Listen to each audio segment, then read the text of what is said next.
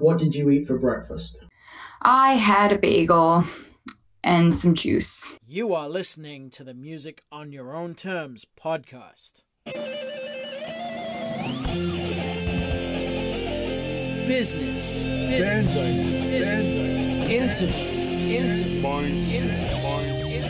encouragement, constant improvement, analysis, digital distribution, musicians, recommendation, promotion,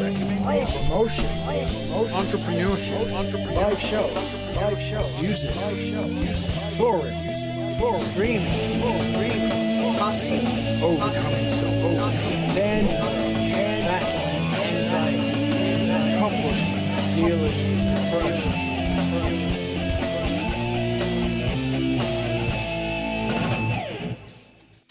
This episode is sponsored by the Skinny Armadillo Print Company, located in Fort Worth, Texas. You may remember I talked to Justin back in episode 5 about the merch industry and his passion for music and working with bands and artists. Do you need help with your merch? Skinny Armadillo specializes in quality apparel decoration, including screen printing, embroidery, design, digital on-demand printing, web stores, fulfillment, and more. Contact Skinny Armadillo now to find out how you can grow your merch sales, discover the current printing technologies, or to get a quote. Call 817-546-1430 or visit theskinnyarmadillo.com. That's 817-546-1430 or visit theskinnyarmadillo.com. Make sure you stay up to date with the podcast by signing up to the mailing list at musiconyourownterms.com. There you will find show notes to every episode and links to other resources.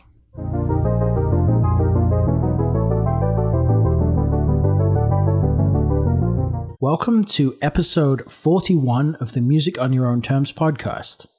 This time around, I'm talking with Suzanne Polinsky, a mindset coach that helps musicpreneurs with the business side of their music and also helps them understand the importance of mental and physical health.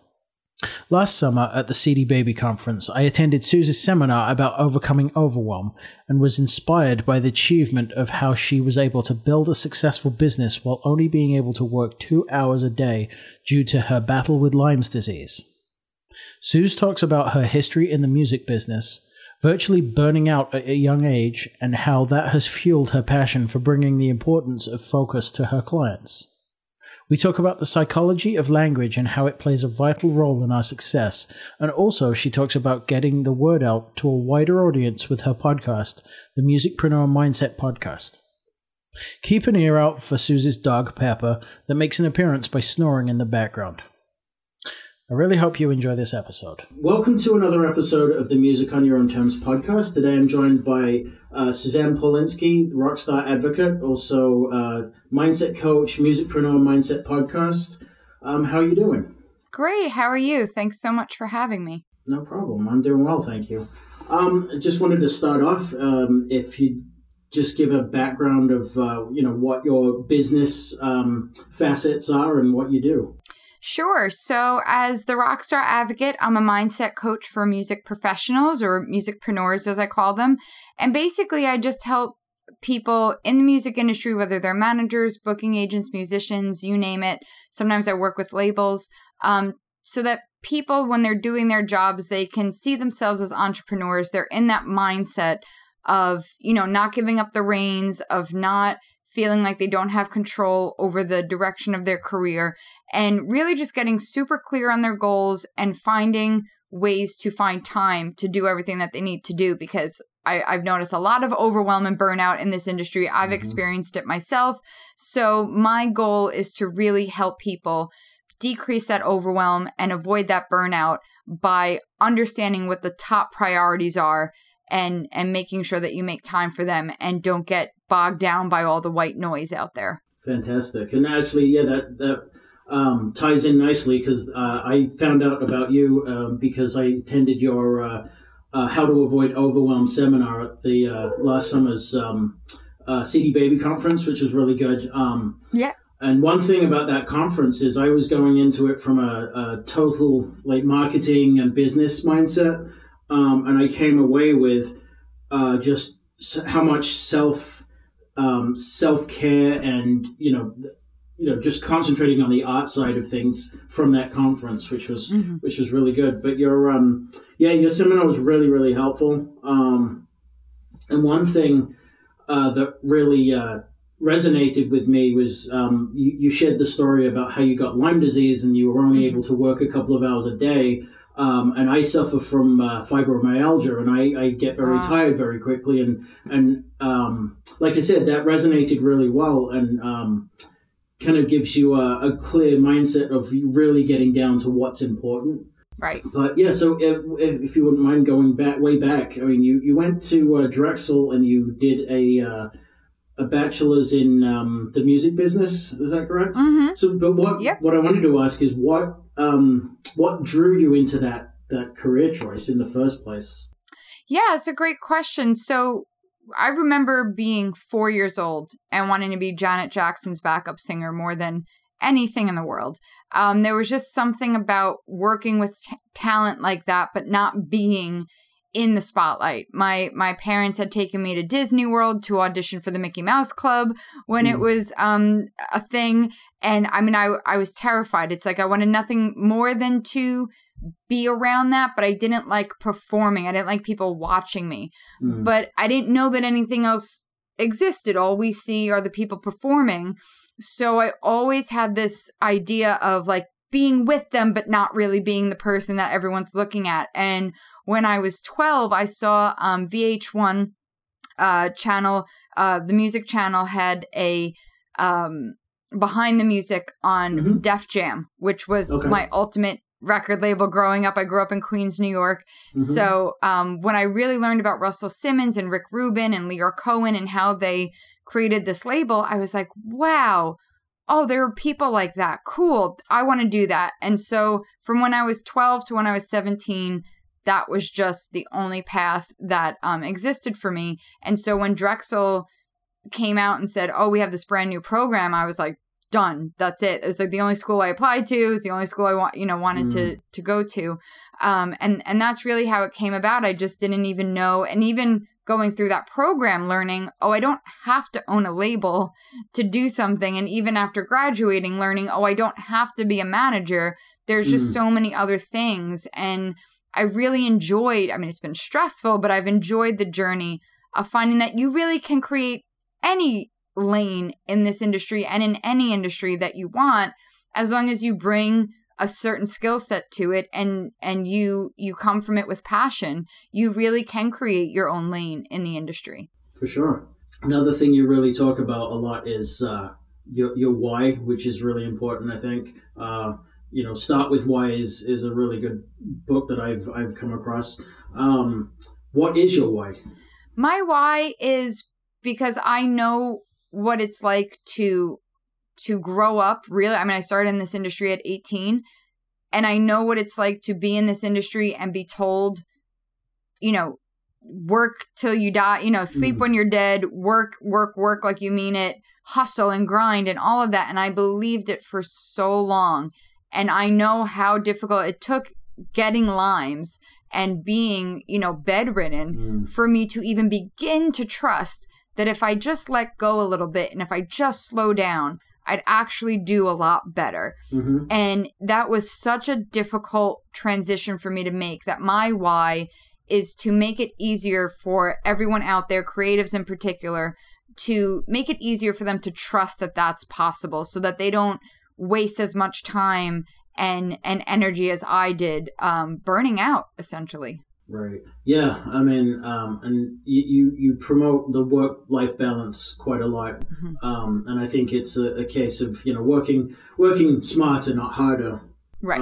Is the big thing. So the entrepreneurial mindset, how did that come about in your mind? Like when I'm older than you, and it was never a word in my vocabulary. So how did you discover, hey, what's an entrepreneur? So that's so good, because that's how I felt too. Like I was like, yeah, no, there's there's business and there's performing. Like those are the only two things. And I was working as a paralegal and as I was building my own business, and one of them introduced me. I think I was 23 at the time. I had quit the major label, and they said, oh, you got to meet this girl, Jordana. She's an entrepreneur, like you. And I was like, I'm an entrepreneur. Like, I didn't even know what they were talking about. I was like, no, I'm like my own label executive. Like, I'm building my own consulting firm. Like, I didn't even fully understand. Like, I don't have a shop. I picture like an entrepreneur with somebody that has like a store. And they were like, no, she's great. She's about your age. She's an entrepreneur and she coaches other entrepreneurs. You two should really get to know one another. And she called me up and she was like focused on getting me as a client. And I was like, you know nothing about the music industry. What can you possibly teach me? You seem really cool though. I'd love to be your friend. I'm not looking to hire anybody. Again, scarcity mentality. I have no money. I'm in the music industry. I can't pay you. Not going to happen. And for 8 years, or almost 8, like 7 years, just continually, like she kept following up with me, kept following up. I'm like, Jordana, you're so sweet. I love what you're doing. She's making 6 figures a year, 6 figures plus, coming up with all these ideas, helping, I've seen the testimonials. I mean, the work she does is incredible. She kept reaching out to me. I was like, Jordana, I'm good, but thank you so much. And then finally, I was ready to really make my business full time. I was ready to quit my day job. I didn't know what I was going to do with it, but an entertainment lawyer reached out to me. And he said, I saw your stuff online. I'd really like to work with you. I think it'd be great. So I put together this whole deck and this pitch and all my services. And I was like, okay, this is like my big chance. He's going to work with me and we're going to do some services together. And we sat down in like Central Park in New York, and he didn't even open my binder that I spent like hours making. And he said, listen, you're too young to know anything. So here's what we're going to do. I'm going to hire you as a paralegal, even though like that's the job I just quit. And he said, I'm going to hire you as a paralegal. And when I feel that you're ready, I'm going to cut you loose and I'll invest and I'll let you grow your business when I feel you're ready. And I just thought, okay, no. And I just thanked him for his time. I got up out of my seat and I walked away and I called Jordana and I said, how can we work together? Like something is like, I'm not going about this right. I'm not doing that. Right. So how can we work together? And her wife, who were dual coaches, said to me, okay, let's sign you up. And it was a hefty investment, but I was serious. And I said, okay, let's do it. And in 3 or 4 months, they had me, my whole business was set up. And in 6 months, I had a full-time business. And it really, that whole journey was I really had to understand there was a difference between knowing the music business and knowing entrepreneurship. They're two very different things. And once I went through like their boot camp, I said, oh, okay, I have to incorporate this into my services because this is what's missing for so many artists. They don't see themselves as business owners. And so that's why that whole musicpreneur mindset kind of came from that. Yeah, I mean, totally agree. That's why I set my podcast up, is I heard too many times, you can't make a living from music because of streaming and all this other stuff. I'm like, just change your wording, how can I make this work? And the other thing on your podcast I've been listening to a little bit, one of the episodes you mentioned how you shouldn't say should. Which is, it's I remember Tony Robbins saying the same thing. If you keep shoulding and you should all over yourself. That's his quote. But that really resonated with me too, because I can't stand that word. Like, no, I should. It's more, what's going to make this work? What do I have to do to get to this result? But yeah, if you could you talk about that a little bit more? I mean, yeah. The mindset of, not saying should and taking that out of your vocabulary. Yeah, I mean, it's really something I owe to Jordana. I kept saying, well, I'm looking at these other, coaching in the music industry 5 years ago was like, you hardly saw any of it. And so the few that I did see, I kept thinking to myself, well, I would say to her, well, they're doing this, like, should I be doing that, or should I, and all that stuff, just like you were saying. And she said, Suze, should is a 4-letter word. And I want you, like, that was just like for one of our meetings, like one of our sessions was just about getting that word out of my vocabulary. And we spent so much time on it. And I really understood, words matter. And when I started, she trained me, she was like, all week, my assignment was to like count how many times that word should comes out of my mouth or pops in my head. And once I got used to hearing it and being aware of it, it really, I still say it now and again, but then I'm so aware of it that I hear it and I say, oh, okay, wait a minute. Where was that coming from? Is it coming from a place of fear? Is it coming from a place of not really knowing what I want to do? So I just look at what other people are doing and think I should do that, so where is that coming from? And so, with my master's in psychology and I come to everything from like a perspective of human behavior. Like, why do humans behave a certain way? What's our motivation? Why do we act these certain ways? So when that word should pops up with my clients, I say, well, let's dig deeper in there. Why is it coming up for you? And what's surrounding that? And that we usually dive a little bit deeper into what's there for them and why that word comes up, because it's really telling for such a small word what it can really unlock for you when you realize, wow, I am saying that a lot. And that's really essentially giving your dream over to somebody else or taking somebody else's dream and trying to make it your own. And that doesn't work. Absolutely.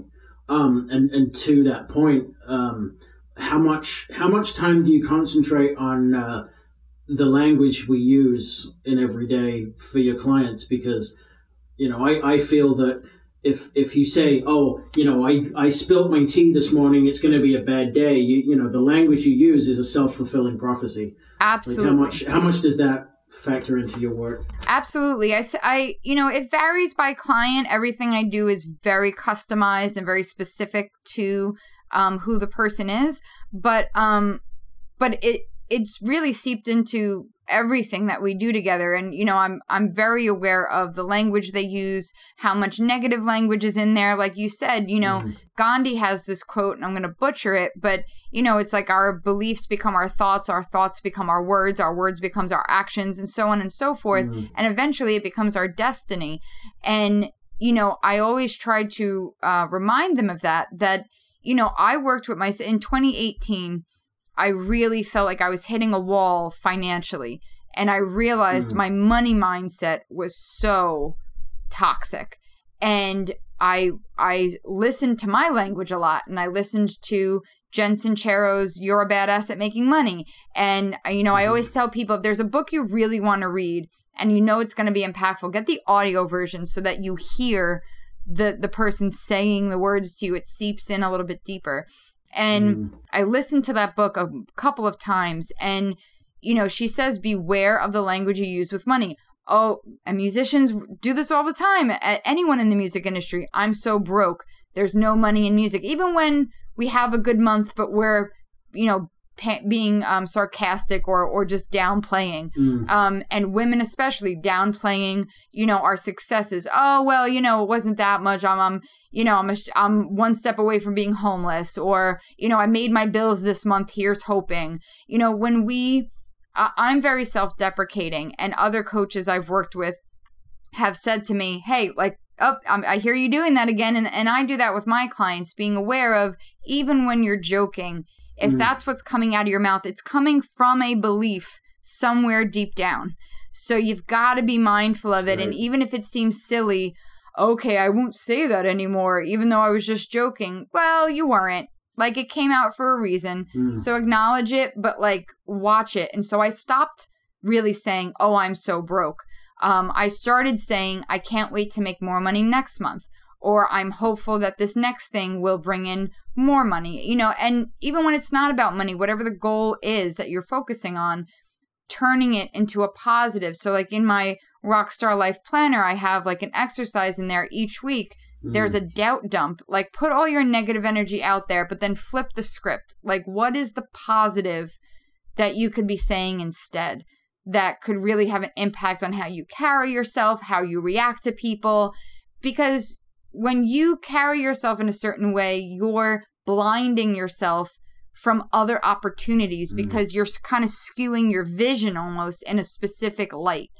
And so when you can talk more, it's like people talk about the power, the law of attraction. It's not voodoo magic. It's just about self-awareness. Right. If you start using positive language, you'll start seeing positive things. It's all a choice. And these opportunities are out there. You just have to be willing to see them. And that really is essentially the law of attraction. Awesome. And speaking of money, if you feel comfortable talking about it, I noticed that you have was it a tiny home? Yes. Is that where you're at currently? Yeah, I saw that on Instagram. I thought that was pretty cool. Is that kind of like a downsizing thing because it just costs less to maintain and everything? No, is it? Yeah. Oh no, I was just gonna say it's funny you asked that because that was my brother's first question. My brother's a Wall Street guy, so I sold my apartment that I've had for 12 years in Queens, and I purchased this tiny home, and I purchased a car for the first time, and then I put a chunk of it into savings. And so my brother had said to me, is the business really doing that bad? You got to sell your apartment? And I laughed. I said, no, I've had the best year in my business yet. I said, but it was a health choice. With the Lymes, I'm very sensory sensitive. And living where I was on Queens, Queens Boulevard is one of the biggest streets like in the whole city, and it's 24/7. All of my shops are I was right outside 3 subway stations, a taxi service stand, and a railroad station, so it was nonstop. And I love that. That's why I moved there, because I'm a night owl. I love that things are open late. But 7 years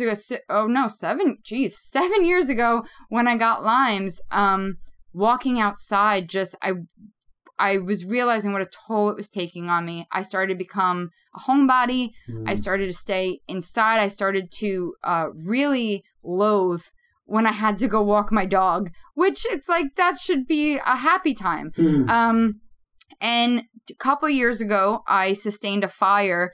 I had moved to Nashville just for a little bit, also health related, to just live in a quieter place. And I didn't really replace a whole lot of stuff. So in 2017, I started thinking, well, I don't really enjoy living in this environment, and I've been fine with, I've already downsized my stuff. Like, right. I don't miss a whole lot of my stuff. So in 2019, I had a great year in business, and I just thought, I deserve now to be in an environment that I can sustain. So it was funny, my brother had brought that up, and I said, no, I'm actually putting a lot of it away and finally having a retirement fund for myself. But I did it for my lifestyle. I'm now in a much quieter environment. I'm sleeping better. I'm motivated. I'm working better hours. I'm so at peace. I'm so thankful to Modern Tiny Living for building me this house.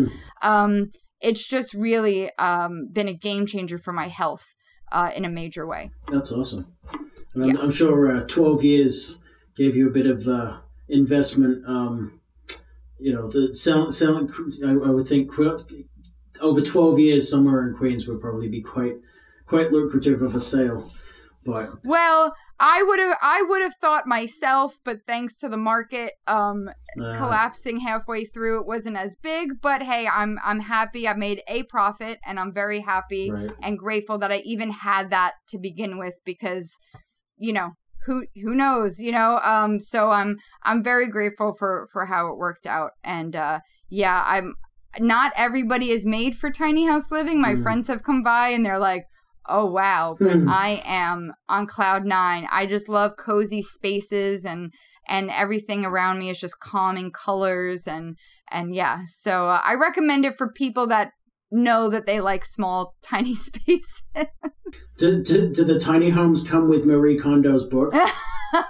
No, but I've always been very Marie Kondo-ish to begin with. So again, I take to it very well. My friends were always like, oh, but now you got to downsize. I still haven't filled all of the space here. Like, that's how minimal I live. I'm like, no, do you need to leave some, store some of your stuff in my tiny house, I still have compartments. That's funny. Yeah, I have definitely a crap problem. So I gotta like have that book times 10. I think. But so let's talk about your podcast a little bit. That sounds like that was an extension of trying to get the word out of what you're doing and getting the mindset to the music industry. But you've got about 70, almost 80 episodes, and you've got 33,000 downloads. Yeah. How'd you manage that? Yeah, so I'm really happy with it. I mean, I'm not an analytics person. I do think they're important, and I've hired people to learn so I could learn more about it, and I'm still learning about it. But I don't get too bogged down in the numbers, so I never... I don't know if 33,000 is a good, okay. I don't know where I stand on the stats because I'd never had set a goal for myself in terms of downloads or streams. I did the podcast solely because I had started the Musicpreneur Mindset Summit back in 2017. And that was, I tell people that was kind of on a dare. And there was a bit of a longer story behind that. But I started the summit. I had 6 weeks to put it together. And we made it happen. I have wonderful colleagues of mine that really showed up and helped me out. And we had a wonderful summit. And at the end of it, a lot of the attendees were like, I want to keep this conversation going. And I was like, because I just thought it was going to tank. Like I had no expectations for the summit. I just kind of wanted for the sake of saying I did it. That was the only reason. But people really enjoyed it. So they said it was very small, very intimate. And they said, I want to keep this conversation going. So I said, I'm not one to jump into anything. I guess I did jump into that summit pretty quickly, but usually I like to plan. And I said, all right, give me a couple of months. Let me see. I know people are doing podcasts. Like, let me see if this is something I can manage. And I called up a friend of mine. He's a podcasting coach for other people. And I ran some ideas by him. And so I said, okay, I'll keep the name. I'll extend it from the summit. I'll keep the topics very similar to that. And I did it. I did it with zero expectations. I launched it by emailing my list and I was like, hey, I've got a podcast out now if you want to listen to it. And I've never done ads for it. I try to stay up on social media, but for me, the podcast was always a way to interact with my email list, really. I mean, it's great that more people have found it, but it's been my way of trying to engage my email list and trying to have regular content for them that I can be held accountable to. And it's stuff that I like doing. And I just ask them, I'm like, what do you want to learn about? What should I talk about next? What are you struggling with? Sometimes they'll email me asking me a question and I'm like, you know what? This is a great future episode. Thank you for that. And I'll, just do it by listening. So it's really kind of come from that. Eventually, I would like to look towards it for either monetizing or looking at the analytics in a more professional manner. But that's like my 2-year goal, maybe. Right now, I'm still just having fun with it, playing around with the format.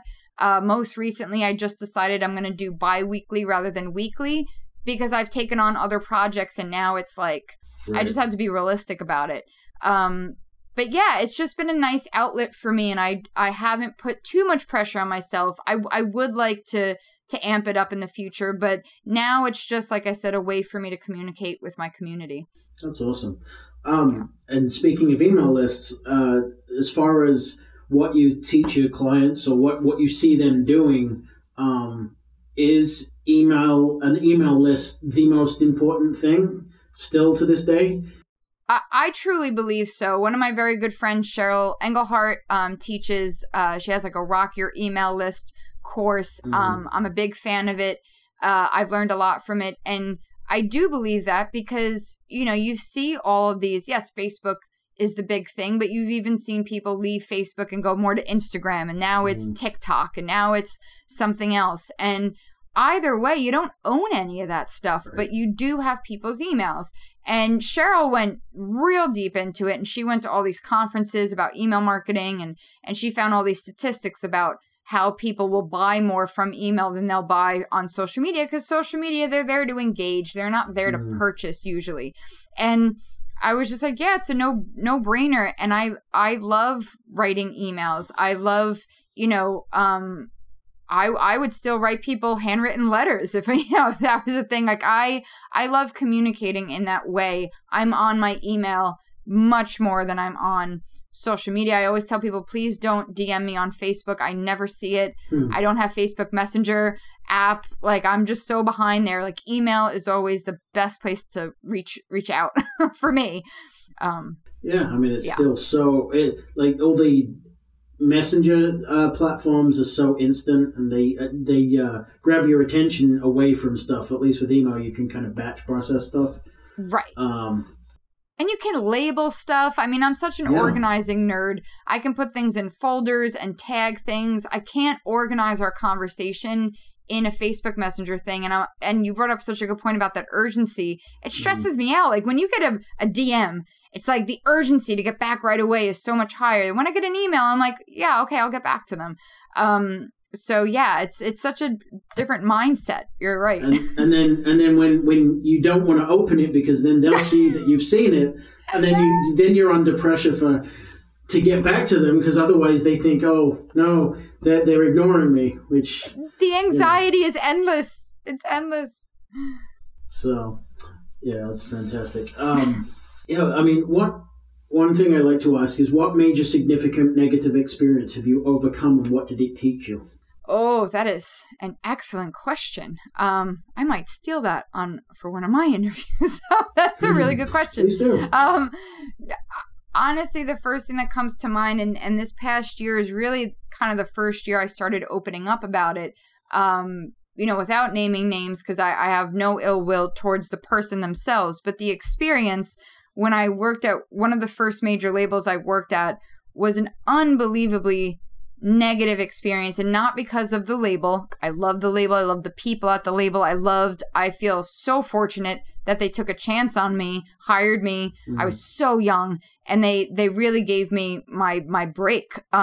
So I have it's nothing against the company, but I was, I try to talk at a lot of universities because for students, I really respect yes, I feel like we baby young adults too much, but I really do respect the hardship of this transition of like, you've been graded your whole life and you've been measured by how you do on a project. And then all of a sudden you're out in the real world and it's, oh, you're not getting graded. You just got to show up and do it. And nobody's going to pat you on the back or tell you you're missing some assignments and you got to step it up. There's no extra help hours. Like you just got to do it.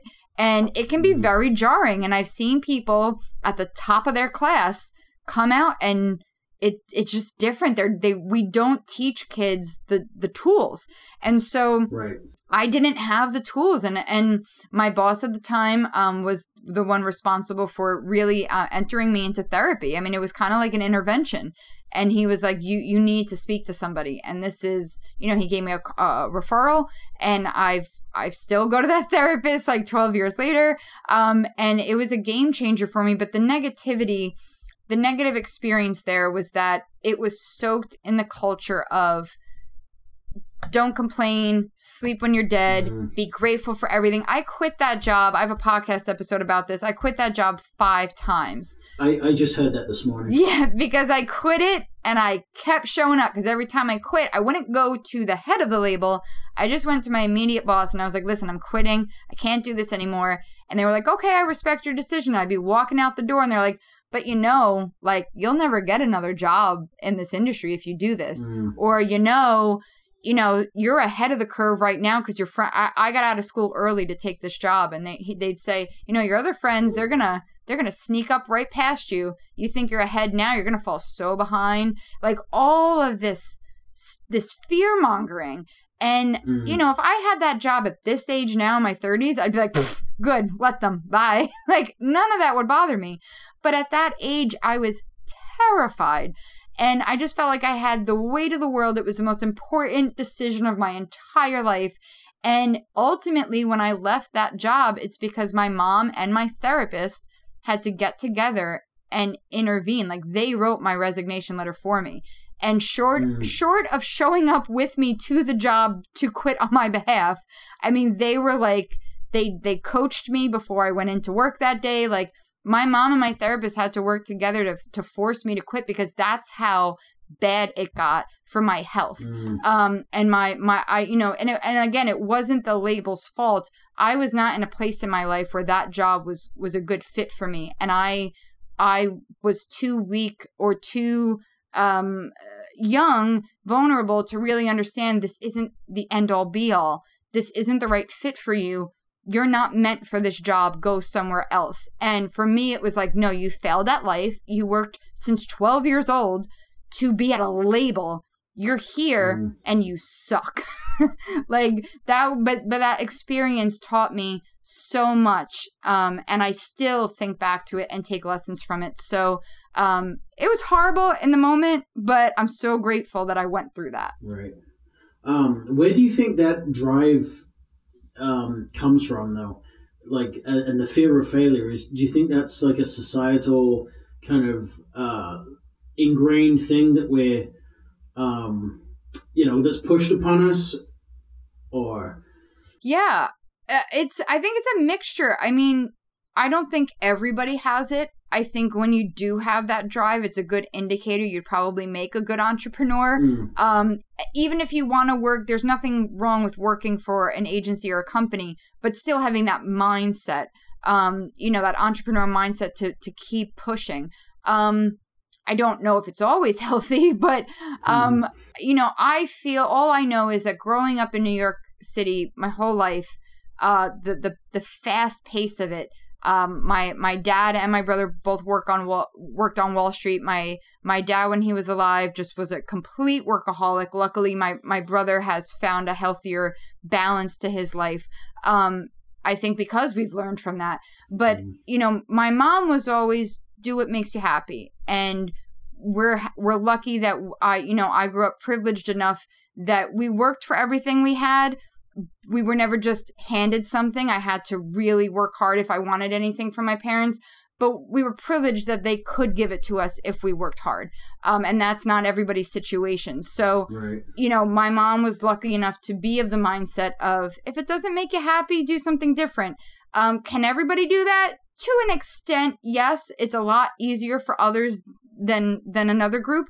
But I do think that, for me, just watching my dad and feeling like I need to be successful, I have to, and the music industry too. I think not just New York and not just the society, especially now with social media and everything so fast paced, but the music industry of there's only so much room for everybody. That's what we're told. So you better really want it or somebody else is going to take it from you. It's really like this, war, like survivor mentality, or like Animal Farm type of mentality, or eat or be eaten. And now the beauty of technology is that there's so much room now for so many other people that it's not as cutthroat as people may think. And as long as you are focused on your lane, you can build your own lane without killing yourself or trying to take others out in the process. Yeah, totally agree. I mean, now I like, saying, a rising tide lifts all ships, because, yes. You get a group of musicians together, and, if everyone's just out there writing music and performing, the fact that you could get 3 other bands together with you and rent out a club and do your own, do your own show, and, everyone's helping each other. Actually, one example was a friend of mine, his friend who was in a band, for his birthday, invited all his group of friends, which was probably like 3,000, to like my friend's band. And it was like, happy birthday. And if everyone did that, like, all the likes would go up. That's awesome. And it's the same way. You could just help another band out, share their Spotify list or whatever it is, and everyone everyone lifts everyone else. Yeah. So, and I think that's the great thing about, the internet and how things are doing now. Definitely. I couldn't have said it better. Yeah. And so flipping the previous question around, what major positive experience has given you the encouragement to follow this journey? Yeah. so many come to mind because I'm definitely somebody that works hard to focus on the positives. I say two of them really stick out for two colleagues of mine that I really have to shout out and thank. You know, as you said, rising tide lifts all ships. You know, I'm not naive enough to think that I built this business as a solopreneur and I did it all by myself. And, you know, in 2015, I had my business for a couple of months, and I was reaching out to people I had worked with, and a good friend of mine who helped me get my first internship at one of the major labels said, you know, you got to talk to Lou Playa. And I said, Lava, I knew him as Lava Lou because he was running Lava under Atlantic Records when I was there. And I said, Lava Lou? I was like, I mean, he's great, but what can he help me with? And she said, you know, he started Reverb Nation, right? And at the time, I was coaching my clients on how to get the most out of Reverb Nation. I had a whole PDF about it, and like it was a major part of what I taught artists. And I was like, wait a minute, because if you know Lou, like I just couldn't picture him. I mean, he's very smart and everything like that, but he's so quiet and laid back. I just couldn't picture him owning this, you know, one of the biggest, they have the biggest membership. I think 4 million artists belong to their site. And I was like, really? And she said, yeah, reach out to him. I said, it's been like 10 years. I said, I can't just reach out to him. And she said, yeah, trust me, he's good people. Like, just reach out to him. And I did. And I was like, Lou, I don't know if you remember me, but, and he didn't. Like, I tell him, I'm like, you could be honest. He didn't at first. But that was fine. He was just like, yeah, listen, tomorrow I'm speaking at this conference out on Long Island. Come with me and I'll try to get you on a panel. And I'm like, wait, seriously? And he said, yeah, like, let's go. Like, you clearly sound like you know what you're talking about. Like, meet me out there. And I met him out there. And once he saw me, he was like, okay, I do remember you. Cool. Good to see you again. And the person who ran the conference wouldn't let me speak. And so Lou said, don't worry about it. Sit in the front row and come to the panel today. And I said, okay. So anytime someone wanted to ask Lou from Reverb Nation a question, he said, you know what? I think Sue's got this. Sue, stand up. And every time he got a question, he just forwarded it to me and I'd stand up and I'd answer it. And, you know, it was very intimidating, but I rose to the occasion and it was so gracious of him. And it helped me get all future speaking gigs. He helped tell people about me. I really always tell him, we just had drinks like last week. And I always tell him, I'm like, you're such a big reason of why I was able to build, cultivate a community. And then in 2018, a few years later, Ariel Hyatt of Cyber PR, I literally accosted this poor woman at a Women in Music Christmas party because I'd always wanted to meet her. I bumped into her and then I grabbed her by the shoulders and I said, wait, before I lose you in the crowd, can I give you my card? I need to have drinks with you one day. And she just looked at me and started laughing and she said, sure. We had drinks. We just were so on the same page. And I showed her my Rockstar Life Planner. I never promoted it, never told people about it. And she said, we have to do a book launch. And I said, no, it's already February. Like the planner starts in Jan. Nobody wants to hear about this book. And she said, no, you know, she's done PR her whole life. She was like, no, you're overthinking this. Like, no, people want to know. You have to tell them or else they don't buy it. And 2018 was pivotal for my book because she helped get the word out. And people now, like I've sold out of my first printing of 2020 in like 3 weeks because still of people who were buying it because Ariel put them onto it. And she's always been a cheerleader of mine. I'm such a fan of Cyber PR. They do amazing work. And I'm so lucky to have people like the two of them in my corner because they've helped me pay it forward now to other people because of their you know, how they model themselves. So I have to give them a shout out because we need more people like them in the industry. That's cool. Yeah. Yeah. So the big question I like to ask is, what does music mean to you? Music is expression, connection, healing. I mean, it's just, you know, to me, it's everything. I grew up in a fairly tumultuous situation and God, nobody will want to hear me sing, but singing in my room got me through some of the most difficult times of my life. And it, you know, I mean, look at all the artists from around the world who are able to perform in countries that don't speak the same language. I mean, it's just, to me, there's no better art form. It's everything. It's everything.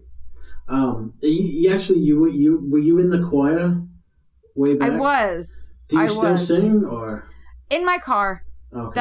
That's really it. And it's not even, somebody asked me if it was a matter of getting over stage fright. And I said, it's really not. Even when I get over the stage fright and I sing in front of people, I don't come back with like this joy. It's not like I get over the stage fright and then I'm on this high. I can't wait for it to be over. Like when I talk, when I do a workshop, it's different. I do get a high, but when I don't like performing live, but when I can drive in my car and sing at the top of my lungs, I'm having the time of my life. That's awesome.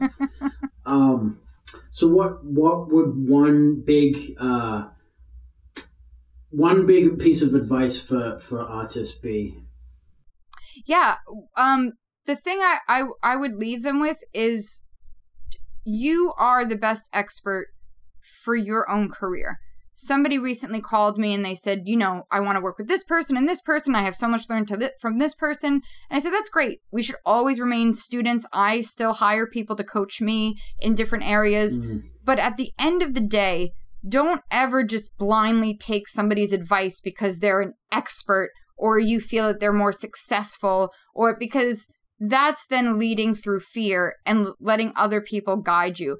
Have enough confidence in yourself to say, oh, you know what? That doesn't ring true for me, even though the expert said it. Or I like what they said, but that last part, I don't know if that's for me. So just take the piece that works for you. Don't be afraid to ignore something I said today. Like maybe it doesn't resonate with you. That's fine. Because even if you fail or you don't get it right, or your way was the wrong way, you're going to learn more and get better faster doing it that way than trying to make yourself fit somebody else's advice if it doesn't feel good for you. So just trust yourself that it's important to learn, but at the end of the day, the decisions come to your table, your desk, and you are so much more an expert on your career than anybody else can be. So don't give that up so easily. Awesome. Thank you. So where can people find what you do and your podcast and how to get in touch with you? Yeah, so really I'm everywhere at Rockstar Advo. So it's Rockstar and then ADVO, short for advocate. Instagram, Pinterest, Twitter, YouTube, it's all Rockstar Advo. Facebook is the Rockstar Advocate. And the rockstaradvocate.com. That's, if you really want to find me, I'm always on Instagram, but everywhere else it's mainly Rockstar Advo. Yeah. Fantastic. And then at the end of the episode, I like to play usually a song by the artist I interview, but are there any specific people you're working with that you'd like to give a shout out to and maybe play one of their songs? Yeah, I'd love to give a shout out to my boys in Sub Radio. They're always so good to me. They're a DC-based band. Mm-hmm. They're currently running an Indiegogo campaign to go back out on tour, and their song Up is the theme song to my podcast. Okay. So I gotta give it up to them for always just being so great, and they're always out there killing it. I love their music and their whole mindset. So I gotta give it to them. Awesome. Thank you very much. Well, yeah, I really appreciate you taking the time to talk to me today. It was a really, really great interview. I learned a lot. Really appreciate the message you're putting out there. Thank you so much. Yeah, thank you. And I thank you for the work you do, because I look forward to listening to future episodes, and you asked so many good questions. I've learned how to be a better interviewer. So awesome. Thank you. I appreciate you saying that. Thank you very much. Yeah. Thanks as always for listening. I really appreciate you tuning in. Hopefully you've had a chance to check out the new website, which I think is a much more cohesive design. The site also features a store where you can pick up some merch to support the podcast. And also I'll be adding charity shirts in the coming months to support various charities, as I mentioned in the end of year episode. As well as this, there's a link to the Patreon account, and I'd really hope you check this out. This being March, I've got some content coming very shortly to start kicking that off. And I hope you'll consider supporting the podcast so I can cover costs of hosting and possibly get some new equipment to make the sound a lot better and incorporate video at a much higher quality than just the webcam and my phone. Definitely sign up for the mailing list so you can keep in the loop of what's going on and what's going to come up for the podcast. I'm also happy to announce that I will be attending the CD Baby conference again this August. So I'd love to meet up with anyone that's listening that's going to attend. And I'm sure I'm going to bring back a ton of information to share with podcast listeners. So stay tuned. As ever, keep pushing the needle and be excellent to each other. This is Sub Radio with Up.